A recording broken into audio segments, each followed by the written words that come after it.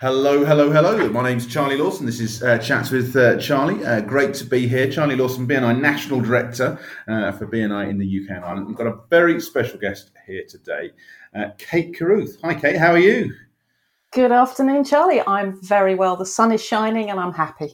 Yeah, we were just saying beforehand, it's one of those days where spring is really here, and it's just a lovely time of year. This isn't it? Let's tell you a little bit about Kate. Kate is a BNI member in Cambridge in the Fitzwilliam chapter. I hear there's a very good chapter at Fitzwilliam. I hear a lot about Fitzwilliam, but she calls herself a content alchemist, and that's intriguing enough in itself. But yeah, I mean, I think if we were seeing Kate's name come up on a BNI membership list or a profession list, we'd say copywriter. Creative Words is her company, but yeah, it's a fascinating story she's got, and love to hear a little bit about it. So, I mean, Kate, copywriting is probably one of those things that a lot of people fear.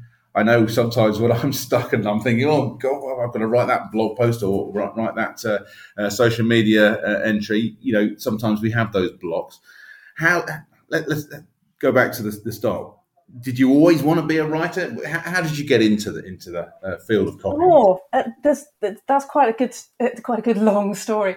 Yes, I always wanted to be a writer. I mean, really always. When I was 3, someone asked me what I wanted to do when I grew up, and I said I wanted to be a cuckoo clock. But actually, my father spotted. Find out more about the cuckoo clock. Oh, yeah. Yes, I actually, the truth is, I don't remember saying I wanted to be a cuckoo clock. I wasn't reminded of it until I was 15, and my sister reminded me in front of my first boyfriend. It's always family doing the embarrassing thing, isn't it? Yeah. You can always rely on a big sister. But yeah, so my father heard me say this, and he said immediately, she'll be a writer, because he could spot that creativity in me. And I always was that kind of creative. I was always, Let's Pretend was always my favourite game. I had arguments with friends about who should hold the invisible dog. All of that sort of storytelling was always within me. And my first school report picks up how much I liked writing stories. So I always had that in me. When I was 13 and doing options at school, my careers officer was saying, what do you want to do? Said I wanted to be a writer. And I know he was trying to be helpful. He said, well, writers don't make any money, so what will you do for an income? Now, when you're 13 and someone says that to you, what you hear is, you can't be a writer, get a proper job. And that's exactly what I did. So I did my O-levels, I did my A-levels, I went and did a degree in mathematics, go figure. And then I got a job. Definitely. Yeah, and then I got a job. I went through a graduate training program and ended up as a management consultant.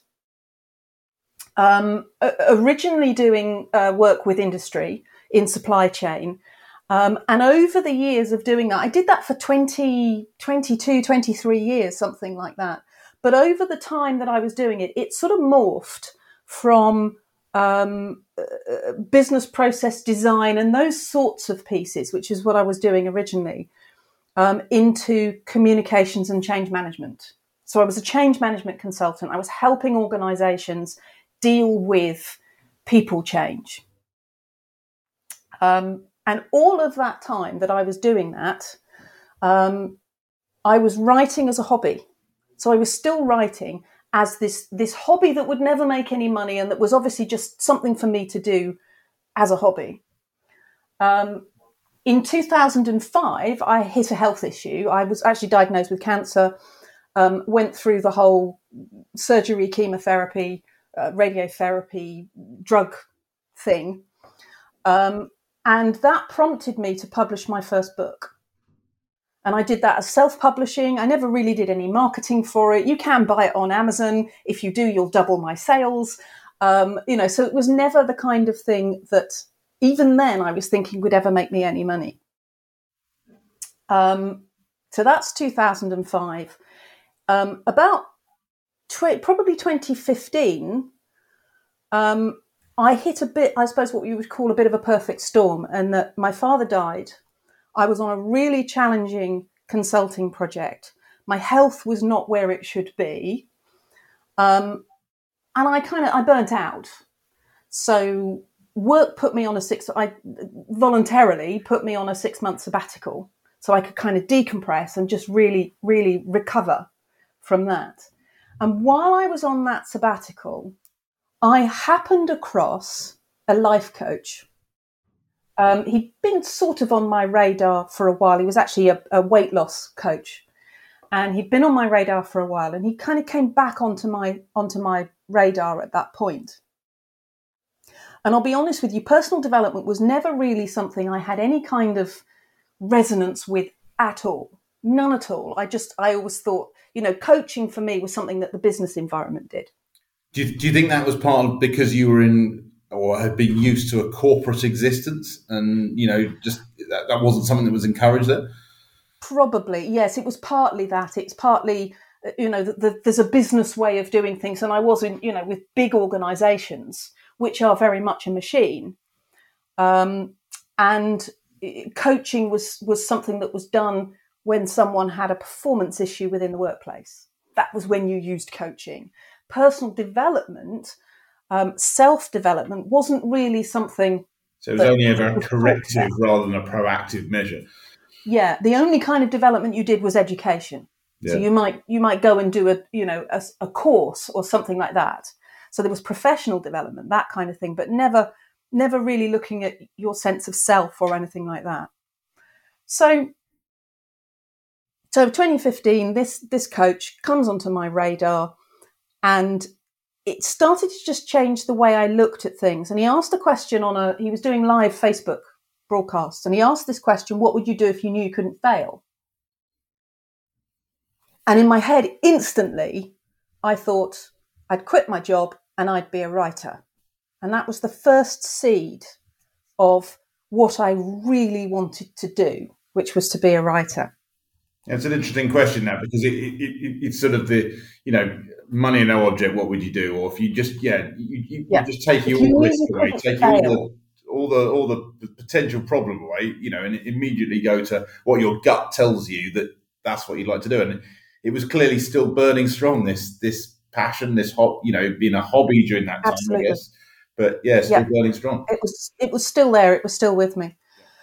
He did a live event in the April of the following year. So this is sort of April 2016. I remember all these dates really clearly because they were so important to me. And so I met him for the first time, and I was chatting to him and was saying, you asked this question of what would you do if you knew you couldn't fail? I knew I would want to be a writer. And then repeated back what had been said to me at 30. But of course, writers don't make any money.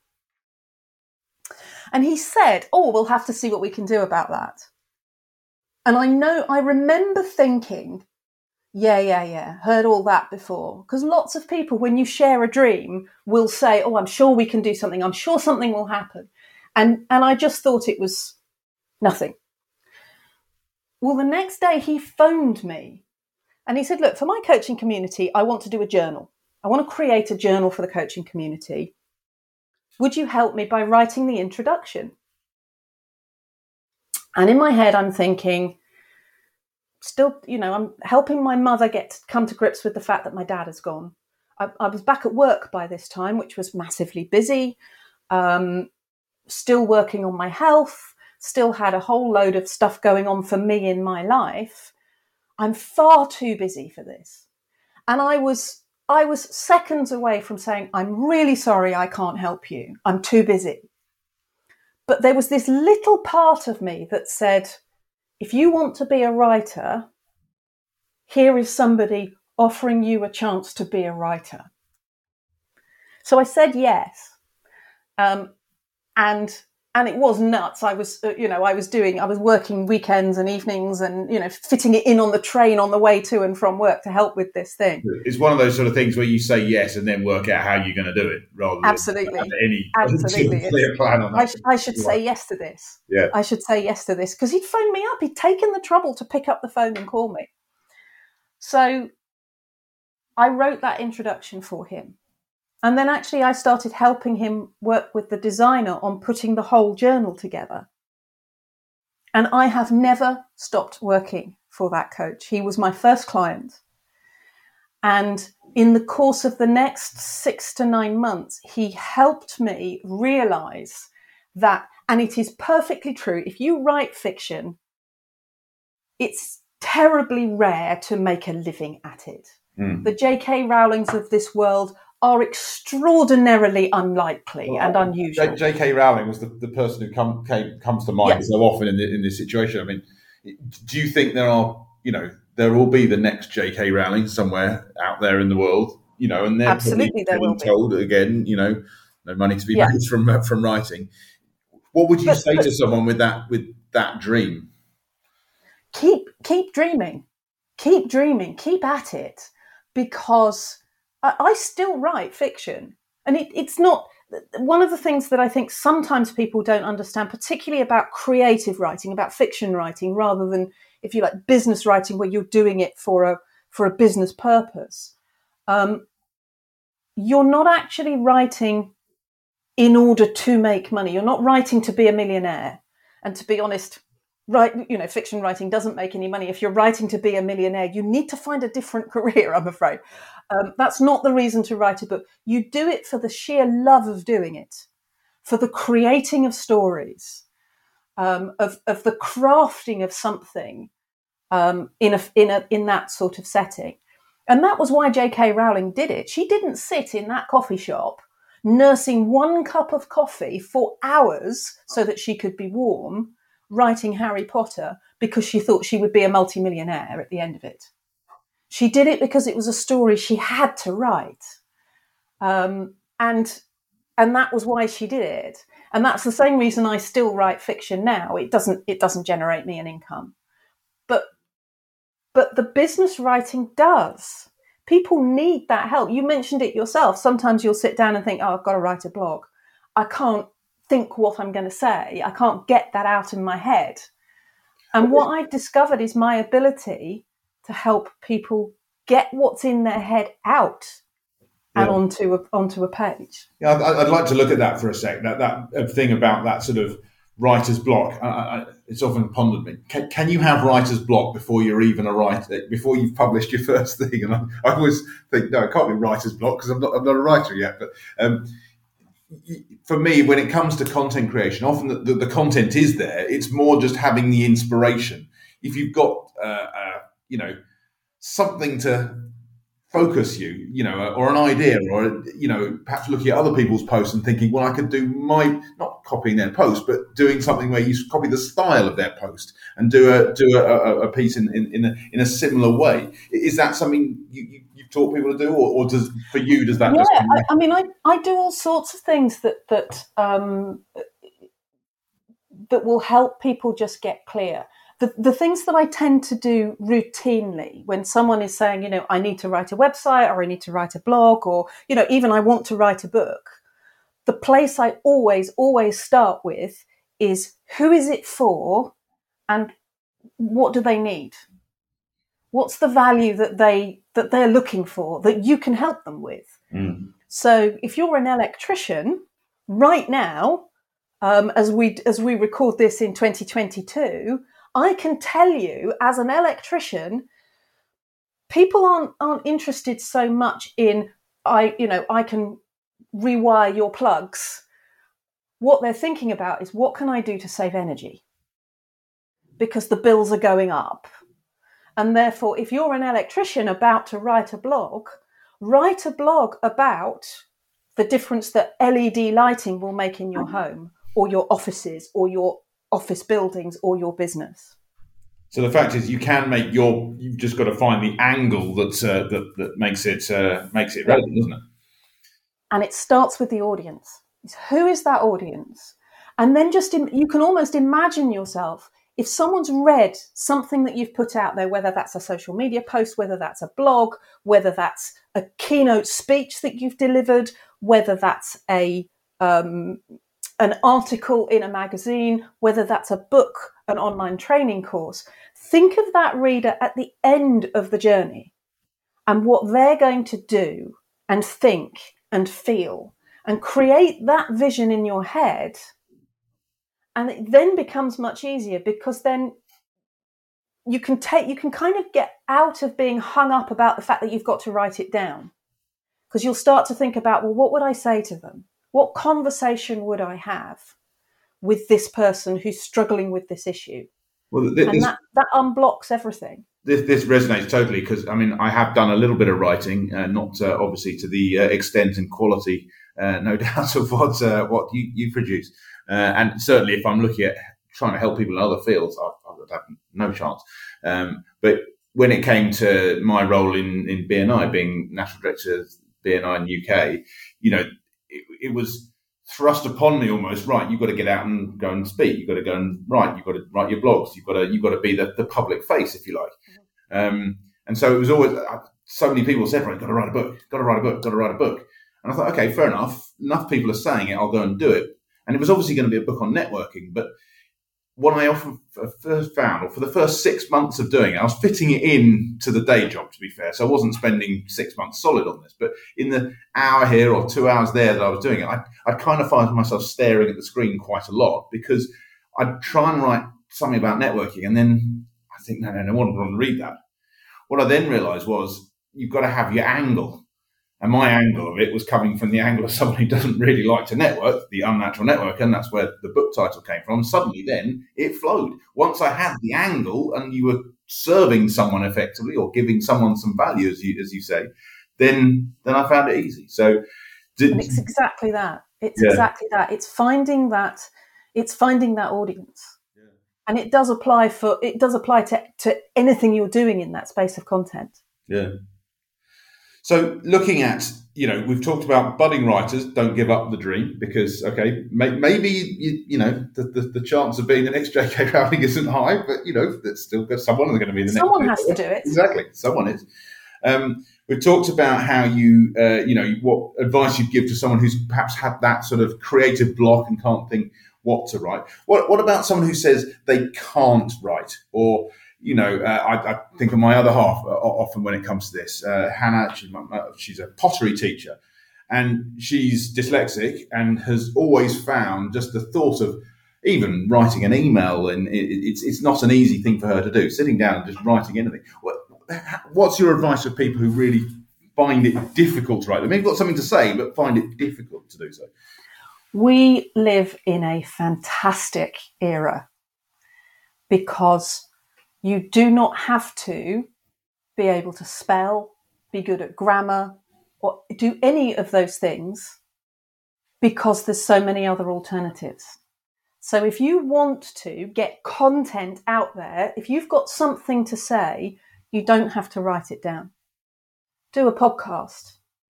Do a video. Do Facebook Lives. Yeah. There's so many other mediums for it. So if writing isn't your thing, then there's another medium. There's always something else for that. But also, there are tools out there, Rev.com, Otter.ai. These are software packages, and there are tons of them out there, loads of different ones, which do speech to text. You talk into the microphone and it does all the transcription for you. So that's even better. You can you see it on WhatsApp and things like that you can actually, Apple does it really well, Android does it really well. It will turn your speech into text. Yeah. And of course, I was going to say, there's some amazing copywriters who, if you're determined to write but feel you can't do it, you can go and talk to some people. I actually ghost wrote a book with a dyslexic about 3 years ago, and all he did is he sent me voice files of each chapter. Yeah. He'd do the initial research, he'd send me an audio of all his thoughts and ideas, and I then structured that into the chapters of the book, and we wrote a book that way. And it's definitely one of the things that most copywriters will happily take an audio file and turn that into something for you. And an audio file is great because you get the tone of voice as well. Yeah, you can hear a lot from tone of voice, whereas blank text written on its own, it makes a difference. Fascinating. We are running out of time, and these conversations always go fast, and you'd think we've covered. I wanted to see if we can give some tips to people who perhaps have the block or feel like they can't do it. I just want to take you back then to that moment where it sounded to me, as the way you described it, as almost a sliding doors moment, where you've had this business coach who'd given you this opportunity. You didn't really know he was going to be your first client probably when that first came along, but within a few months it turned out, yeah, definitely you got your first client. It sounds to me as though that was a sliding doors moment. Do you think you would have given up the corporate management consultant career? Do you think if you hadn't taken that opportunity at that time, do you think it was an inevitability that you would have found yourself doing this now? Or do you think perhaps it would have still been that passion somewhere in the back of your mind that I'd love to be a writer? I think I'd probably, now I would probably be so the plan at that point, up until that point, had been, I'm just going to dig my heels in, get through the next 6 years, which I was 49 at the time, so I was waiting to get to 55, take my pension early, and then retire, and then I could write as a hobby full time. So I don't think I would have done what I did if I hadn't said yes to that opportunity. And it's actually become almost a motto for me. And I apologise unreservedly to every business coach out there who's desperately trying to get all of their clients to actually niche down and stop running about in every direction. So I apologise here and now. But I operate a motto of, if a golden opportunity comes your way, never be too busy. Because I was fractions away. In my head, I was saying, I can't possibly say yes to this. I'm out of my mind to say yes to this. But look where it took me. Yeah, that's the message I'm taking from this. You just got to take the opportunities when they come. Obviously, not everyone's going to be copywriting. It's going to be whatever that opportunity is for you in a given situation. But yeah, that's definitely the message I'm taking away from this. If people want to get in touch with you, Kate, how can they do so? What's the best way to do so? Because you never know, they may well need a good copywriter. You never know. I'm always happy. I'm always happy for a one-to-one from anyone who wants a chat. Anyway, even if all you want is a conversation, just to help yourself get unstuck. Best ways to find me, my website is creativewords.cc. .co.uk is a strange software company. .cc being my initials. So creativewords.cc. There's lots there about me. Cool. Yeah, tons of blogs there as well, which are helpful on how to write websites, how to create blogs for yourself, how to suddenly get unstuck with content. So. Love it. Well, I am off to go and check out the bit where you get unstuck with content, because I definitely need help with that. But no, appreciate it, Kate. It's been fascinating having a chat about this. And yeah, hopefully, I've definitely taken something. I can't imagine anyone who's listening wouldn't have done so as well. So really appreciate your time. Thank you. Look forward to catching up with you very soon. But appreciate your time now. Thank you. Thanks a lot, Charlie. Take care, Kate. Cheers. Take care.